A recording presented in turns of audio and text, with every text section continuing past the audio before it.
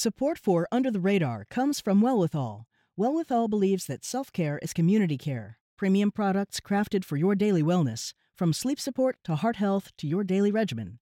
20% of Wellwithal's profits are committed to leading the fight for health equity. They won't stop until it is truly well with all. Under the Radar means hearing about things you didn't know you needed to know until you hear them. It's a serious look. Hear about the issues that don't get the attention they deserve. Under the Radar doesn't get caught up in the day-to-day. Surfacing issues that are not talked about in mainstream media. I think it's something that connects us to each other. Under the Radar is all about discovery. I can be guaranteed voices I haven't heard before. But also the questions. Under the Radar is one step ahead. I'm Callie Crossley. This week on Under the Radar with Callie Crossley, a special one-hour edition of Bookmarked, the Under the Radar Book Club. Today, saving bookstores. The words on the signs are pointed. Please don't make a $1.6 trillion company even richer. Another reads, buy books from people who want to sell books, not from people who want to colonize the moon. Like Lord Voldemort, Harry Potter's nemesis, the company that shall not be named is Amazon, the behemoth box store squeezing all small businesses, especially independent bookstores. Hundreds of independent bookstores have closed their doors for good, one a week according to a recent survey by the American Booksellers Association. But some local bookstores, like Roxbury's Frugal Bookstore, got critical help from a GoFundMe campaign. And the goal was $20,000. And within 19 hours, people donated $20,000. And I think within 48 hours, within 2 days, we reached $42,000. That was Leonard Edgerton of the Frugal Bookstore in Roxbury's Nubian Square. Later in the show, independent bookstores across the country band together to fight back. Bookshop.org, a national independent bookstore marketplace, launched before the pandemic. But first, joining me remotely, 3 local bookstore owners. Christina Champa, owner of the All She Wrote bookstore in Assembly Square, Somerville. Welcome, Christina. Hi, Callie. Thank you for having me. Oh, I'm glad to have you. Kate Late, owner of Paper Cuts in Jamaica Plain. Hello, Kate. Hello, Kelly. Thank you so much for having me. Thrilled to be here. And also with me, Matt Tannenbaum, owner of The Bookstore in Lenox, Massachusetts. Hi, Matt. Hello, Callie. Great to be here with you all. Well, I'm delighted to have all of you. Let's jump right in. Now, what's interesting is that Americans are reading and buying more books, but a lot of that traffic has been going through Amazon, much to the frustration of folks like yourselves. You each have different longevities in the business of selling books. So, Christina, I'm going to start with you because you opened your bookstore a little over a year ago, and I'd love you to talk about what business was like then and then what it's been like after COVID hit. Yeah, so we actually started our bookstore as a pop-up. So we would go to businesses throughout the community and markets and pop-up ultimately. So we were only in the market like certain days a week and certain times of the day. We also had e-commerce as well. When we went into 2020, we had opportunity to open up a brick and mortar right before COVID hit. And we were supposed to open on May 1st, and that clearly didn't happen. So we, so after COVID hit, e-commerce was our biggest thing. And that was something that we focused on heavily, and then also connecting with our community online as well as much as possible. So creating as many touches as we could was really the biggest thing for us to keep going and to allow us to come into the store when we were able to, which was the end of May, to open shop and do it safely. And we had that opportunity by still doing one pop-up that we started back in May with East Somerville Main Streets, which is a local nonprofit here in Somerville that helps the small businesses in this community. Christina Champa, she's from All She Wrote in Somerville. Kate Late, your store is 6 years old. Paper Cuts is in Jamaica Plain.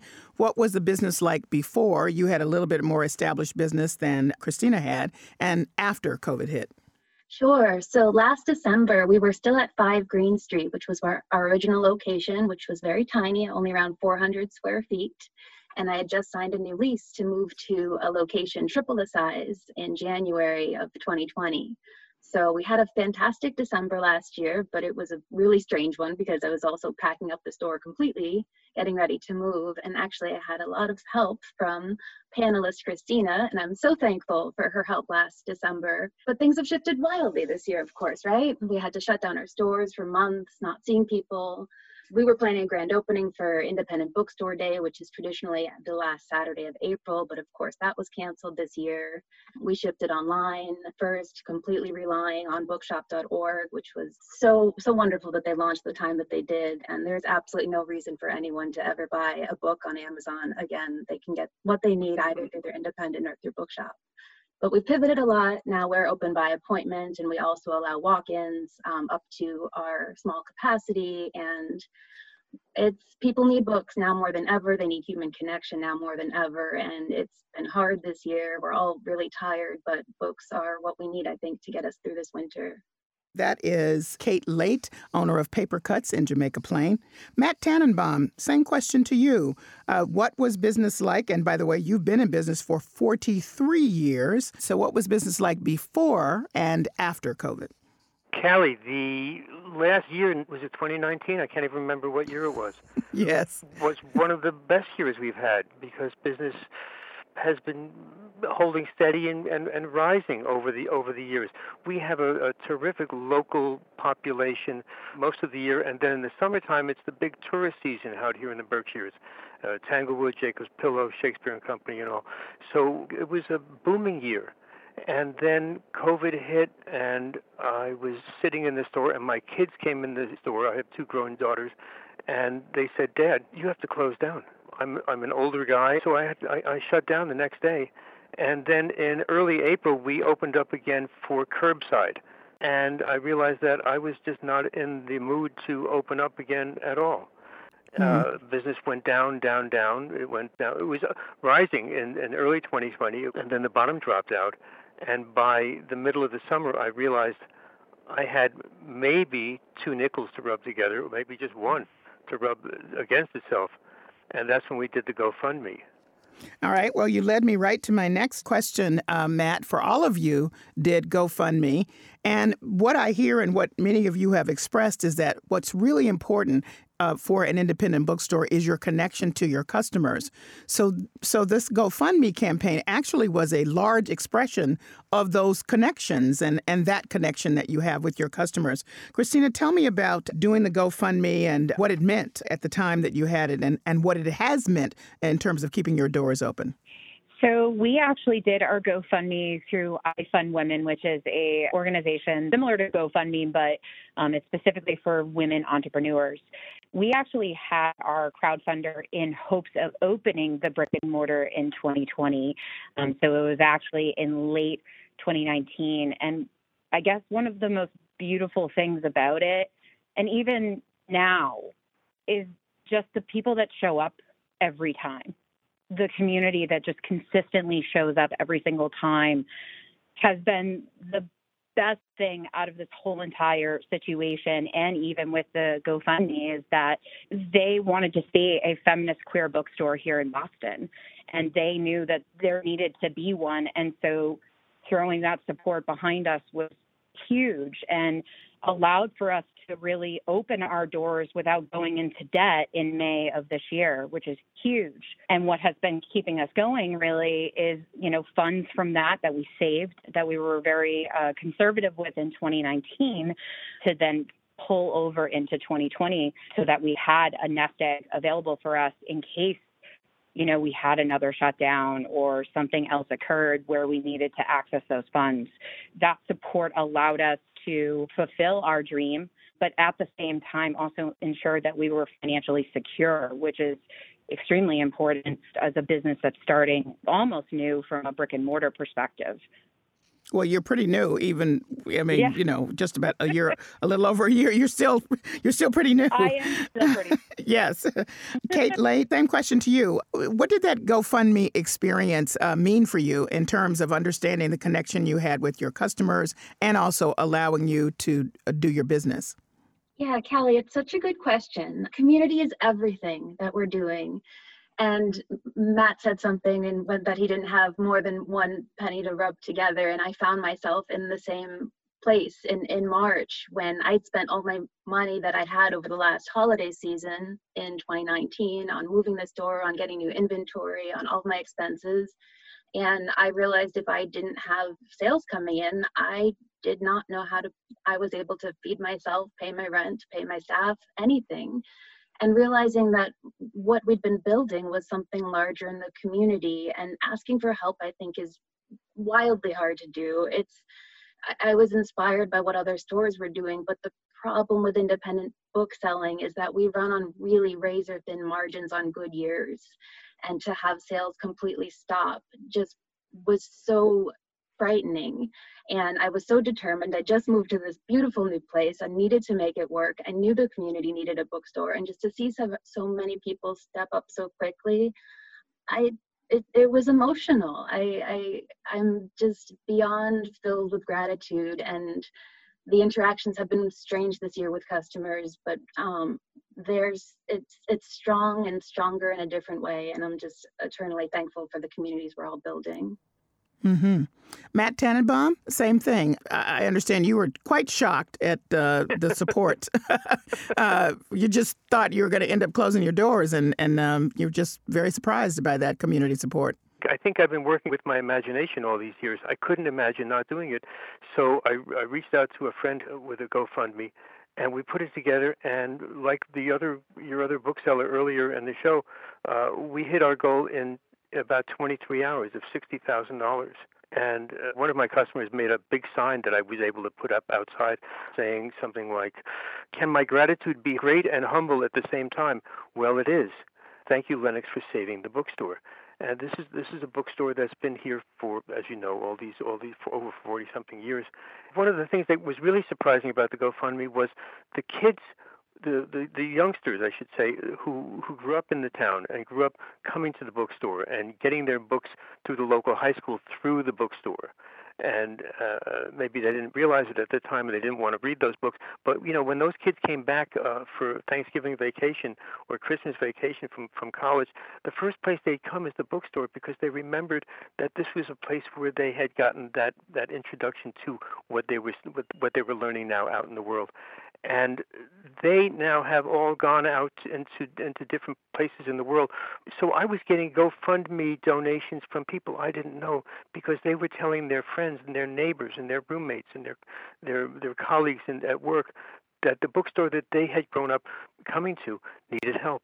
So all my thank yous had to go to these strangers, and it was lovely to do that as well. I still owe some thank yous, about 400 of them. That's a nice problem to have, I would say.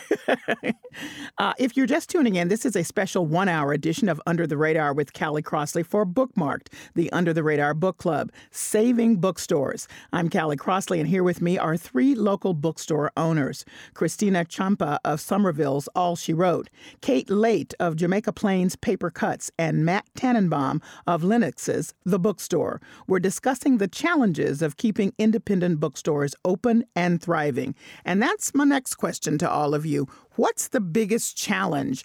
I have to say, I was a little surprised to know that most independent bookstores, I'm making a big old generalization, but this is from what I've read, and you can correct me.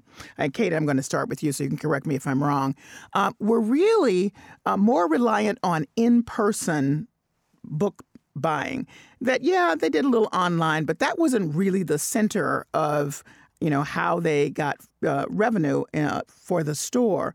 And so this was a shock, really, to go from almost all e-commerce. Was that your experience? Oh, absolutely. We did not sell books online. I mean, we had a website to contact us so we could sell books in the store or ship them if we needed to. But 95% of our business was customers coming in to our store and buying what we had on the shelves. And then to completely pivot, I think bookshop.org launched at a perfect time where a lot of us didn't have the capacity to build something from scratch, because books are complicated. There's millions of them. And to be able to put those online immediately is not an easy task. So we've been experimenting and pivoting and changing our e-commerce as the years progressed. and have been learning a whole lot. And it's now around at least half of our business is online right now. I would have never predicted that last year. Now, Christina, because you had not been open that long, did you have more emphasis on online than perhaps maybe Matt might have had, or even Kate? Yes. Yeah. So during the break between Christmas and New Year's last year, I pretty much hunkered down and created an entire inventory online and built our website currently from scratch. In a previous life, I used to work as a marketing operations manager, and it's a specialty that I had. So it was easy for me to do. Once that was done, that really allowed for me once pop-ups. So as we were figuring out the store space, we were still doing pop-ups. And as soon as kind of Governor Baker was like, that's it, all non-essential retail needs to shut, that meant no pop-ups. So we were fortunate enough that we were able to shift beautifully into our e-commerce and really continuously build that with the process that we made last year. So we were extremely lucky. Did I have a magic crystal ball that told me, yes, you should dedicate your time to building your website now in 2019? No way. But I'm very thankful that I had taken that time to do that, because that really ultimately allowed for us to continue to exist. Mm-hmm. Matt, I know the internet is not your friend necessarily, so you were definitely an in-person kind of place before this, and now you've had to make some changes. We put up a website some years ago, I don't know, 5-10 years ago, and I didn't pay that much attention to it. And then this year we had to. Then, of course, the website crashed, because that's what the gods tell us. And we're working on creating a new one right now. So we don't do any online sales. We do a website that enables people to get in touch with us. And I get a lot of email orders and a lot of phone orders that I take at night at home and then transfer to the system when I get in the next day. So there's been a lot of attention to making people know that it makes a difference if you go to a local store as opposed to going through an Amazon. And there's quite a bit of interest. And there was more piqued interest in the summer after George Floyd's death, and interest in a certain kind of book about race and equity became very interested, and people wanted to support independent bookstores, and especially Black-owned ones. So here is Leonard Edgerton, one of the co-owners of Frugal Bookstore, with his wife Clarissa, talking about the sudden and dramatic increase of orders for anti-racist books in the aftermath of George Floyd's death. Over the course of 3 to 4 days, folks had ordered between 4,000 and 5,000 copies of How to Be an Anti-Racist. So can you imagine having over 20,000 orders? We did the best on Shopify than any business online had done. And we had 20,000 plus orders, probably 10,000 of them for books, titles that were on back order. And again, that's Leonard Edgerton, who, with his wife Clarissa, owns the Frugal Bookstore in Roxbury's Nubian Square. Now, he had a specific problem because they have a Black-owned bookstore, so people wanted to support them specifically for the independence and for the content that they usually carry and give them extra support. But it is also true that other bookstores like yourselves got more interest and special interest for people who were making a concerted effort to support you. And at the same time, they were faced with what Leonard and his wife Clarissa were faced with, which is back orders and not enough material. And I wonder how you were able to navigate that with both your customers and just keeping the revenue flowing. I'll start with you, Matt. Did you have big issues with back orders? Yeah, we had the How to Be an Anti-Racist in stock and sold out, within a day or two after the interest started rising. Some of the other titles, like White Fragility, went out of stock from Beacon Press, went out of stock, and we took a lot of back orders. And our customers were very patient and waited for the back orders. Let me go to Christina. You have specialty books in your store as well, and again, as I say, all bookstores were being asked for this particular content. But have you had struggles around just getting back orders filled? Absolutely, yeah. So since pretty much March, I would say, back ordering was a constant. And what was important for us to do was to make sure that we communicated to our readers and to our community that back orders are a thing. It was almost like an education, if you will, in the sense of like book selling and the bookstore world, just reminding your community and your customers patience is virtue. Being patient, explaining what's going on, being clear with your communications as much as possible, that really allowed for us not to have to refund customer orders as much because people understood and were patient and were kind about it. The other thing that we did too is that we also made sure, like especially over the summer with Black Lives Matter movement, really was to also recommend other books within that, similar context or with that category. Exactly. Mm-hmm. Exactly. Yeah. Mm-hmm. So making sure okay, we may not have white fragility, but did you ever think about, so do you want to talk about race or me and white supremacy or reading some Octavia Butler or some Audre Lorde, really think, expanding it from there is also really important as well. So we really harnessed that as well. And also, just reminding folks that there are other voices. And Kate, one statistic that I think is interesting is that the Black Friday in-store sales were down 52%, but the e-commerce was up 22%, which I just want to give my listeners an understanding of what the pressure is then on independent businesses and bookstores, particularly if then you have a double back order from both the publishers and, your ability to provide this material because you can't get it. Black Friday is not our holiday. Our holiday in independent stores is Small Business Saturday. And that was also our 6th anniversary this past Saturday. And we had our best sales day ever. And the thing about back orders is just about what Christina and Matt were saying too, is there are a lot of voices and we are knowledgeable about our books and what we have on the shelf. And what really helps us is by buying the books that we have and using our expertise in order for us to sell them to our readers and their loved ones. And that's also going to help save our carbon footprint as well. And by buying what we have and then having the patience to restock what's coming back, especially this holiday season, we need to be reading the books on our shelves. And I think that's vital. So what is the biggest lesson you may have learned from this experience? It seems to me that as I hear all of you, what's coming through is what you guys have been saying in your messaging, which is, independent bookstores really know you, the customer, and know books. And so if you really want to have a special and a personal experience, both for yourself and whomever else you may be buying a gift for during the holiday season, this is the way to go. Because if you go the other way, the Goliath way, then you sort of have to know what you want, and you don't have the serendipity of having an expansive experience. Kate, follow up with that if you would.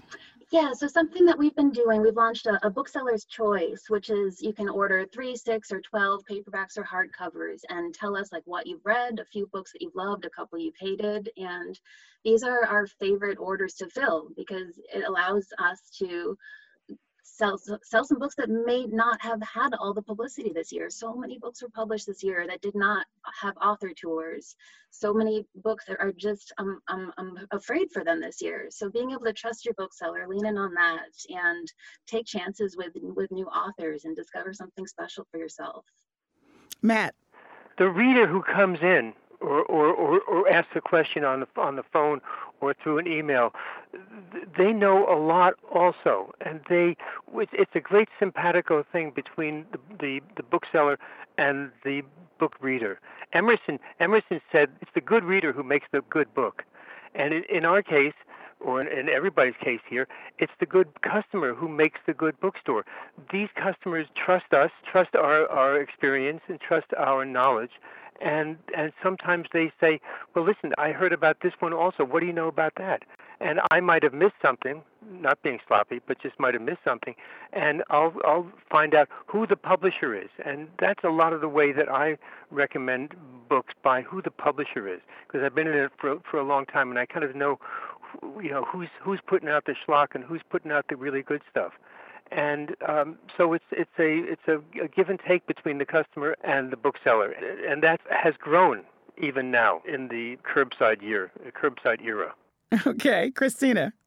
I think for us, the fact that we're still able to allow people to come in for in-store browsing appointments, it's that ability to connect in a way that sometimes is not doable through online and algorithms or whatever you want to say about the other that tries to guess what you like versus what you don't. While, yes, you have to be socially distant, wearing masks and other things, there's always something about that human connection, whether it's a curbside pickup, an in-store appointment, or even just a communication through email.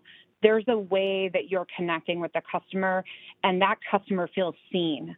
That customer feels that you're acknowledging what they want to read or what they're looking for or trying to find that perfect gift for the holidays. We have, as bookstores, have the ability to really outfit customers with all different types of books and books that they would have never considered. I have this 3-rule book thing.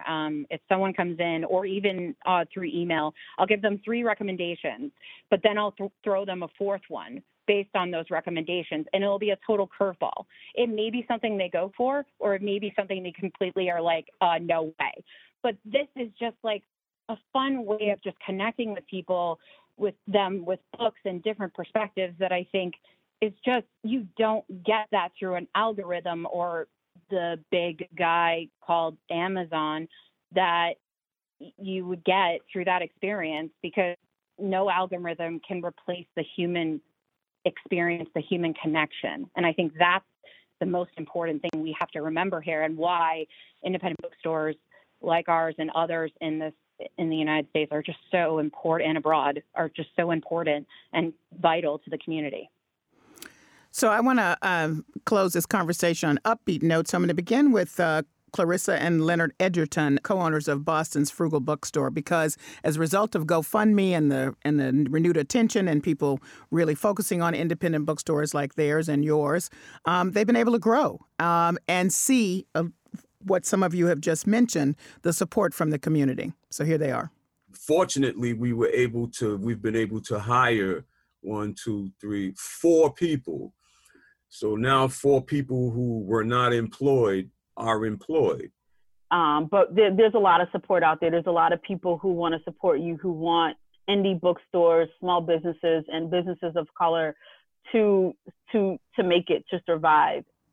So in closing, tell me why, and tell my listeners why, bookstores and independent bookstores are essential businesses, like a few others that we've been hearing about.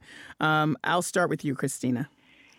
So as a feminist queer bookstore, bookstores like ours, similar to also Frugal, which are niche independent bookstores, are important because they provide a safe space for those voices, and nothing could ever replace that, or anything online could necessarily replace that. And knowing that there's a place to go and find yourself within the books on those shelves is just so amazingly beautiful, and an experience that I think all of us as book lovers want. And so to me, All She Wrote Books is a place where we try to provide that every single day, both online and in person. And I feel that having the opportunity to do that every single day is, I wouldn't change it for the world. Matt. Can I tell you a story? A couple of years ago, a mom and her 3-year-old were leaving the store at the end of the day, and as they got up to the front desk, I heard a little girl, she's about 3 years old, says, "Mama, why are we going?" And her mother said, "Well, the man is closing. He's going home to have supper." And she nodded, and she took another step out, and then she looked up at her mother, and she said, "I missed this place already." Aww. And that's, when we see that, when we experience that, this is why we're here. This is going to be, that child will have that experience somewhere deep in her consciousness, like we have all the kids and the grown-ups when they come in and they find something that really speaks to them. When you open a book and you read a story, it's like the author. It's as if the author is talking to you alone, and that's a great way for you to, I'm in this world, and this person is telling me something directly to me that I want to know. And it's a lovely, lovely thing, this world of books. I'm like my compatriots there, I wouldn't trade this for anything. Kate.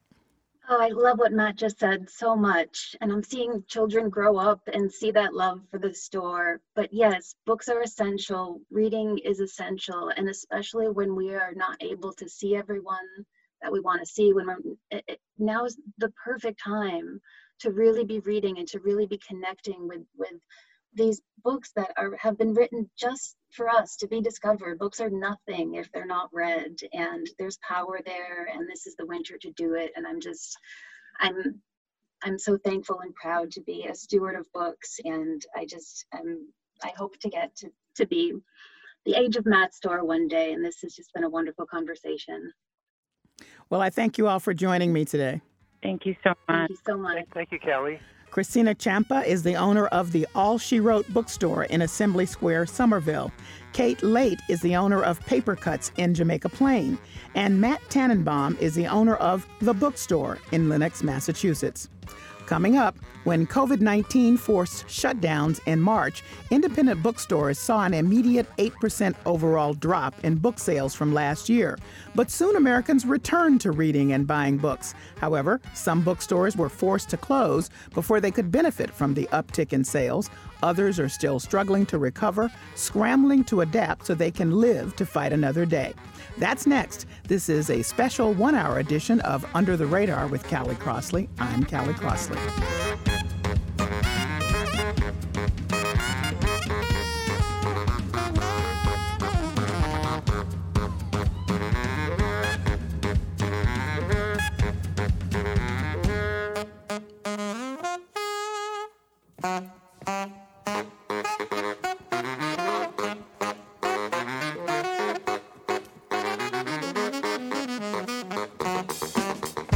Welcome back.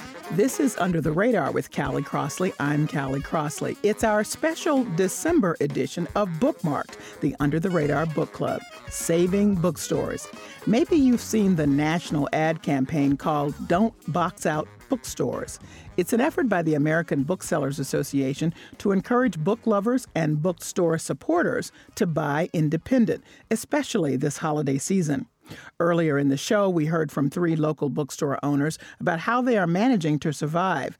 Now 2 guests who are working toward the long-term existence of independent bookstores.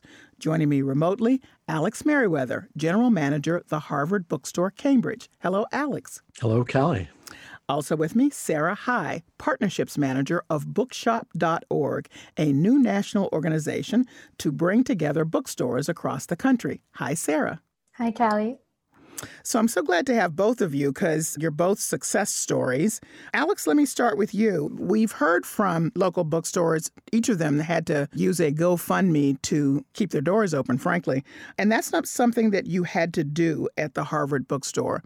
What was the secret, or why were you a little bit more stable than some of your, fellow independent bookstore owners? Yeah, well, I mean, certainly first say the continued support from our customers and community. Harvard Bookstore is such an institution. It's been in Harvard Square since 1932. People don't necessarily realize that we're an independent bookstore not affiliated with the university. We like to say we're just very good friends. They're our friends across the street. The bookstore is a vital part of Harvard Square and the greater Cambridge community. So I think our customers view us that way, and we're quick to respond in times when we have called out that it's been a struggle during these many months and many pivoting to different ways of managing through this. One of the things that's come up that I have to say until doing the story, I wasn't clear about is that the margins in most independent bookstores are quite slim. And secondarily to that, a lot of independent bookstores until COVID did not really rely on e-commerce very much. It was really in-person sales that were keeping them alive and sustainable. But the Harvard Bookstore has always had, from my understanding, a very thriving e-commerce business. So you didn't have to do any pivoting in that direction, it seems to me. Yeah, exactly. That's a great point. We've had Harvard.com running as an e-commerce platform for decades at this point, I think, certainly for the last 15 years. And while it was a pivot to have the majority of our team working as web booksellers, we did have a structure in place to handle and fulfill web orders long before this. Mm-hmm. Is there one thing that you can think of now that is a definite difference from pre-COVID to now that you had to address? We primarily had one or two people handling all of the incoming web orders, and it has really had to become a team effort in the same way that running a bookstore for the store pre-pandemic was open, I think, 96 hours a week, 9 a.m. to 11 p.m. most days a week. It truly took a team of booksellers, managers, supervisors, all working together to successfully communicate to customers, to each other, about keeping things running, and the need for that with web orders. Mm-hmm.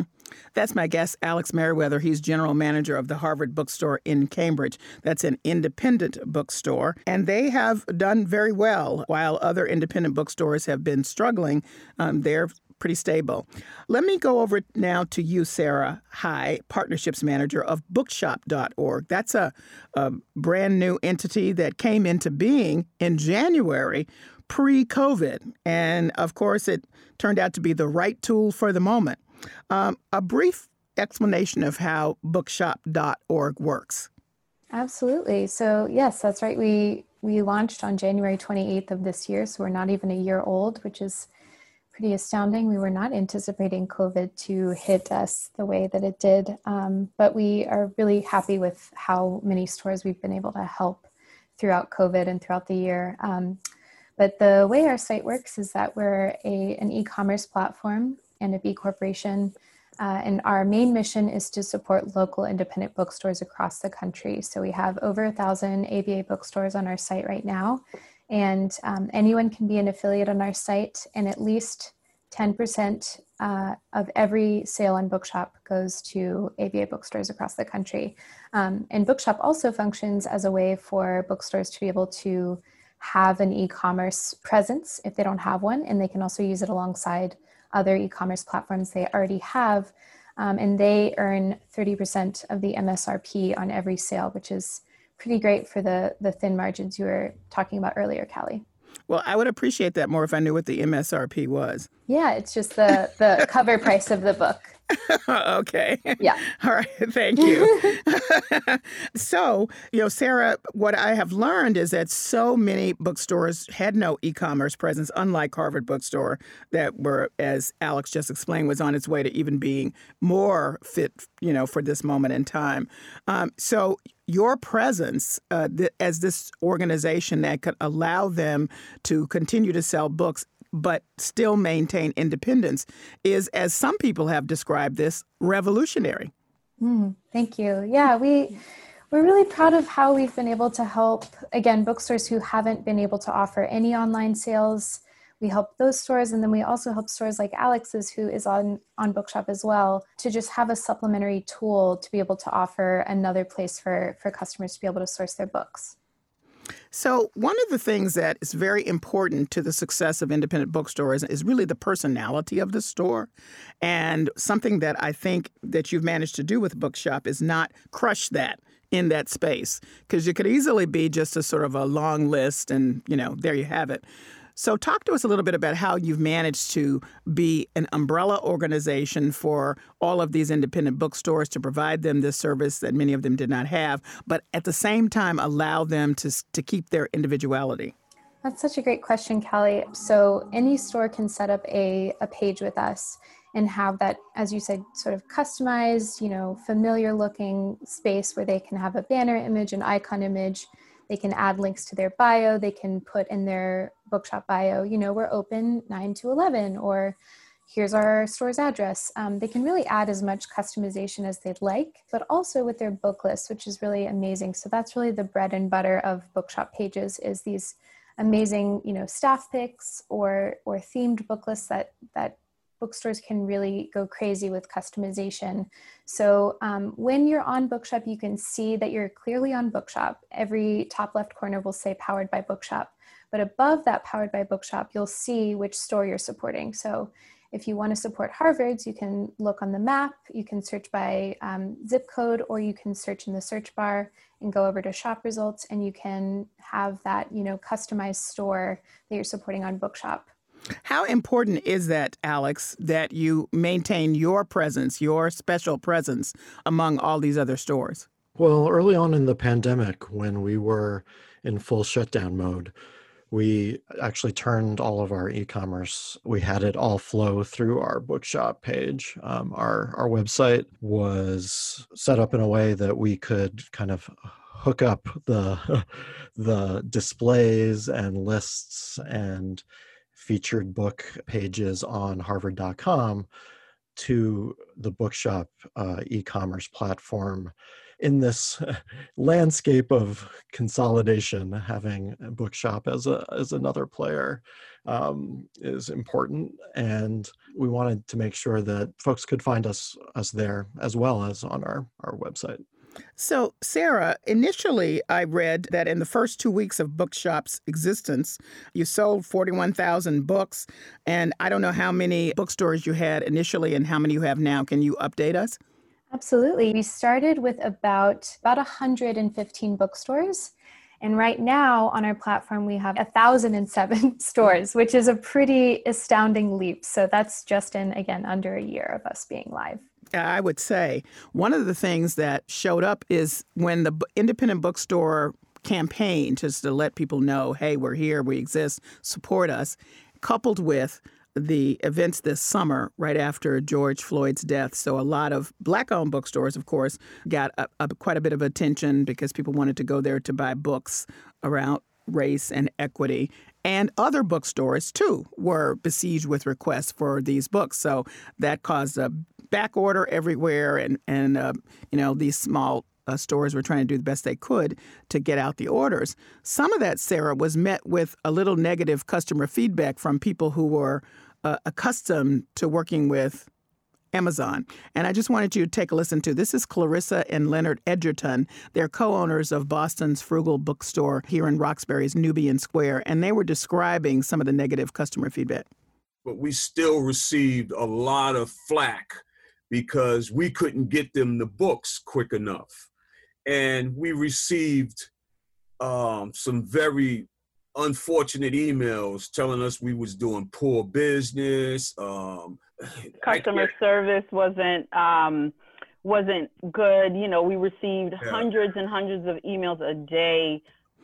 The reason I wanted to play that is because that's one of the issues that Bookshop was trying to address, even though you're still battling with the same book orders, but you're trying to be very systematic about trying to eliminate as much of the back ordering and delays as possible. That's right. Yeah. So we did face some similar challenges, exactly, especially because George Floyd's death and the Black Lives Matter movement really just went through the roof and was so excitingly, everywhere. And we wanted to get these anti-racist books in the hands of customers, but we were also barely, 4 months old. So we had barely had enough customer service people to handle all of the customer service emails. And we have since really gotten on top of our customer service emails and have helped with that backlog. But at that time, it was just unfortunately, it was just a very busy time. And the publishing industry was not anticipating the demand of anti-racist books. And from both of you, it's, however, in many instances, and even with Frugal Bookstore, many other customers were very patient because they wanted to support the mission of the independent bookstores. They just had made a decision, we're going to be committed to this. How did you see that work out in your revenue, Alex, that kind of support? In mid-October, sales were still down significantly compared to any period prior to all of this. And we were closed for, I think, almost 2 months. Limited capacities in the store, all of these challenges that everyone is facing. One of the services and associations our community has with Harvard Bookstore is our author events. We traditionally do over 300 author events and signings a year.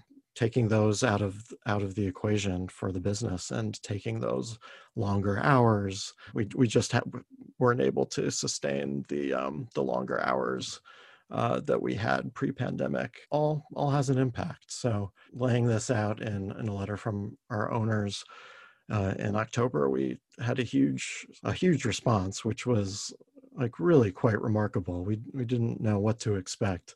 This was followed by our annual sale soon after, and it was a similar experience to all of the booksellers we're talking about here. Were you excited about that kind of response from your customers?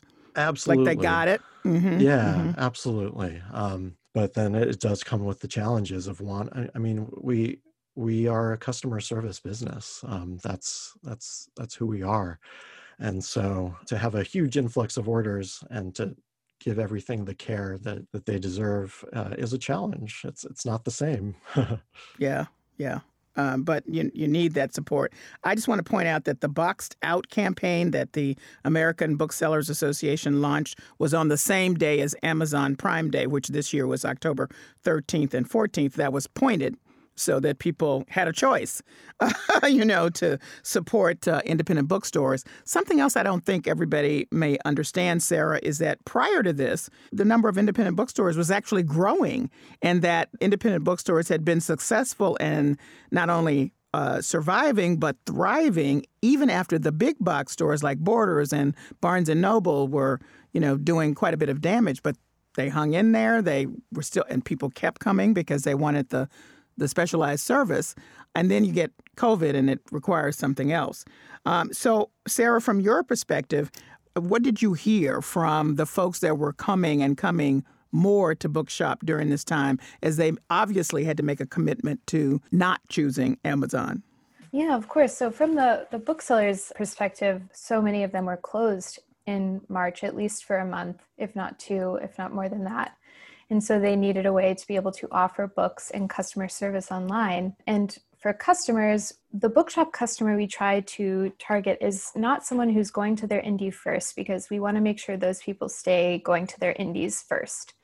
The Bookshop customer is rather the customer who's shopping on Amazon and subconsciously knows that this is not the most sustainable way to buy a book online. It's really undermining the book industry and the local independent bookstores. So Bookshop is really for those customers who know that they want to shop online, but maybe don't have an indie near them, or maybe, need a bit of an extra push to learn how to shop local. And so we really try to target to those customers who are shopping on Amazon to try to take some of their market, because they are such a dominant force on the market. We've seen their e-commerce numbers go from, I believe it was 13% in early 2010s into now it's, more than 50% of the market as of 2019. So wow. Yeah, it's pretty astounding numbers. And so we're really trying to have a unified umbrella force against Amazon.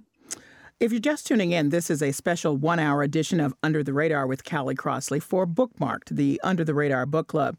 I'm Callie Crossley, and my guests are Alex Meriwether, General Manager of the Harvard Bookstore, and Sarah High, Partnerships Manager of Bookshop.org. We're talking about efforts to support independent bookstores. So, Sarah, I was on a Zoom conversation last night, and a book was a part of the conversation, and the organizer said, here, look in the chat and you can see where you can order the book. And immediately someone else wrote, I don't want to buy that from Amazon. Oh, that's so great to hear. And they immediately responded with, here is a link to bookshop.org. So it's working. That's so good to hear. So I just wanted to let you know that I thought, wow, this is like in real time. I'm watching this happening. We love to hear that. That's amazing. Let me just make the point that you're a partnerships manager, because there are partnerships with the New York Times, with Condé Nast, with the New Yorker. And how does that work? What happens with those partners in terms of supporting bookshop.org? Anyone can be an affiliate on Bookshop, similarly to anyone can be an affiliate on Amazon, meaning you can earn affiliate revenue on each sale that passes through your Bookshop page. So the New York Times, Condé Nast, The Atlantic have all affiliate pages with us, and they earn 10% affiliate revenue on any of their sales on Bookshop, which is double Amazon's 4.5%, which we're very proud of. But anyway, so those affiliates can be on Bookshop, link out to us, earn money on each of those sales and any sales that come through their tag on Bookshop. And another 10% of all of those sales from the New Yorker, New York Times, whoever, goes to the profit share pool on Bookshop. So Alex in the Harvard Bookstore is one of the over 1,000 bookstores in the profit share pool, which is just basically those dividends of 10% of all the non-bookstore sales on Bookshop. So not only, Callie, are the bookstores making 30% of the cover price of every book on Bookshop, they're also getting a check from us, which is well over $1,000 every 6 months from this profit share pool. So that's really how we proudly try to support bookstores as best and as much as we can. Alex, what do you want people to know now that we're in the thick of a campaign that started in October called October is the New December, trying to get people to buy their books early and continue buying them and for the holiday season? How's that going for you? Are you feeling confident during this holiday season? Yeah, we've been definitely messaging October is the new December, and then November is the new December, and now the message is shop now. Shop now. We've had quite strong sales since Thanksgiving, but we are in a really critical window for small businesses right now. And we are getting close to that deadline where we're going to need to start shipping out your packages if you want to get them in time for the holidays. Some tips to support bookstores during this time. Gift cards are a fantastic last-minute gift. You can create a wish list on your favorite bookstore's website. We offer wish lists. And I would also just really say shop their recommended books. Shop the books that they are featuring. These are books that they stand behind, and these are books that they've stocked up on. This has been a tricky time for publishers and book retailers of all sorts keeping certain titles in stock. And we were told all throughout the fall that as we were getting close to the new year that certain titles would probably be out of stock and they wouldn't be able to reprint them before the holidays. So we've stocked up on our holiday 100 list of books that we're recommending, and all bookstores are featuring books, and that's a great way you can support them is to buy the ones that they're putting out there. Okay, good. Sarah, I'm going to ask you the same question.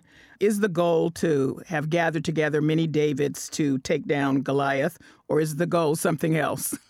I think we're definitely a David and Goliath story. And I love the metaphor you just pointed out, Callie, of having multiple Davids, over 1,000 bookstore Davids on our site to combat the Goliath of Amazon. And I really love what Alex, detailed for us of how to support your local independent bookstore. It's really important to go into the store if you can, get a gift card if your favorite title is sold out, shop the recommended bestsellers. The shelf talkers and the staff picks are really curated and amazing, and booksellers really are passionate about those titles. So make sure that you always ask your local bookstore how you can best support them, especially during the holidays. The fourth quarter of their financial year is really, really important to support them. And books make the best holiday gifts. So, we're actually working on a promotional video on Bookshop's side that we're going to be releasing in about a week. That basically the message is, how do you best support your local bookstore? Just ask them and then shop local as much as you can. And if you at first can't get to your local bookstore, shop on Bookshop and try to find your bookstore there. Sarah, do you think, as I've heard from people in other arenas, that COVID has permanently made some changes? In other words, when we come back to the new normal, whatever that is, that there will be some features of the adaptation that businesses are now implementing that will continue. Do you see that? And if so, what would be the number one thing that you think will continue no matter if we're out of COVID or not? COVID has pointed out how technologically saturated our world is and how online we are, and we've become, more and more online because of COVID. So I do think that people are going to continue to shop online. So Bookshop is a really great way for stores to be able to have an e-commerce presence where they wouldn't maybe have otherwise had one. It's completely free for stores to sign up and sell books on Bookshop. And I do think it's going to be increasing in the future. Online shopping is not going to go away. And I think having a strong e-commerce platform is really important. Alex, do you have something to add to that? I think we're learning what digital tools we can use to not exactly mimic, but like reinforce the things that make bookstores so special, like the conversations you have with a bookseller, the discovery of coming across a new book when you're browsing, that you wouldn't have come across before. I think we've been grappling with how can we bring those experiences to our customers right now. And through social media, through displays on our website that mimic displays that are in the store. I mean, these are things we've been doing all along and we're doing long before COVID, but I think just showcased how important it is to bring our in-person personality to our online platforms. And having said that, Alex, you're going to get the last word in this way. When I shopped in person at the Harvard Bookstore, there's a shelf with all the staff picks of the books that they are promoting. What's your staff pick right now? I am reading the new essay collection by Lindy West, which I can't actually say the name of it on the radio. Okay. But I will. If you know Lindy West, you know why. But they're essays about movies, and in the introduction, she talks about what like a catharsis it has been in this COVID era that to write and complete this book, which she compares the essays to the experience of talking about your favorite movies with your friends. And that's not something we're doing right now. So Lindy West is there for you to talk to you about how much she loves The Fugitive. Okay. Well, I love it. I appreciate both of you talking to me today to provide some insight into the whole campaign to save independent bookstores. And I know we're going to be successful in the end. So thank you for joining me. Kelly. Thank you. Alex Merriweather is the general manager of the Harvard Bookstore in Cambridge. Sarah High is the partnerships manager of bookshop.org, a new national organization bringing together bookstores across the country. That's it for this 1-hour edition of Bookmarked, the Under the Radar Book Club, Saving Bookstores. We're on the web at WGBH.org, News Under the Radar with Callie Crossley, and available for download wherever you get your podcasts. Under the Radar with Callie Crossley is a production of GBH, produced by Hannah Ubeli and engineered by Dave Goodman. Kate Dario is our intern. Our theme music is Fish and Chips by We Are Two Saxies, Grace Kelly and Leo P. See you here at 6 p.m. next Sunday. I'm Callie Crossley. Thanks for listening.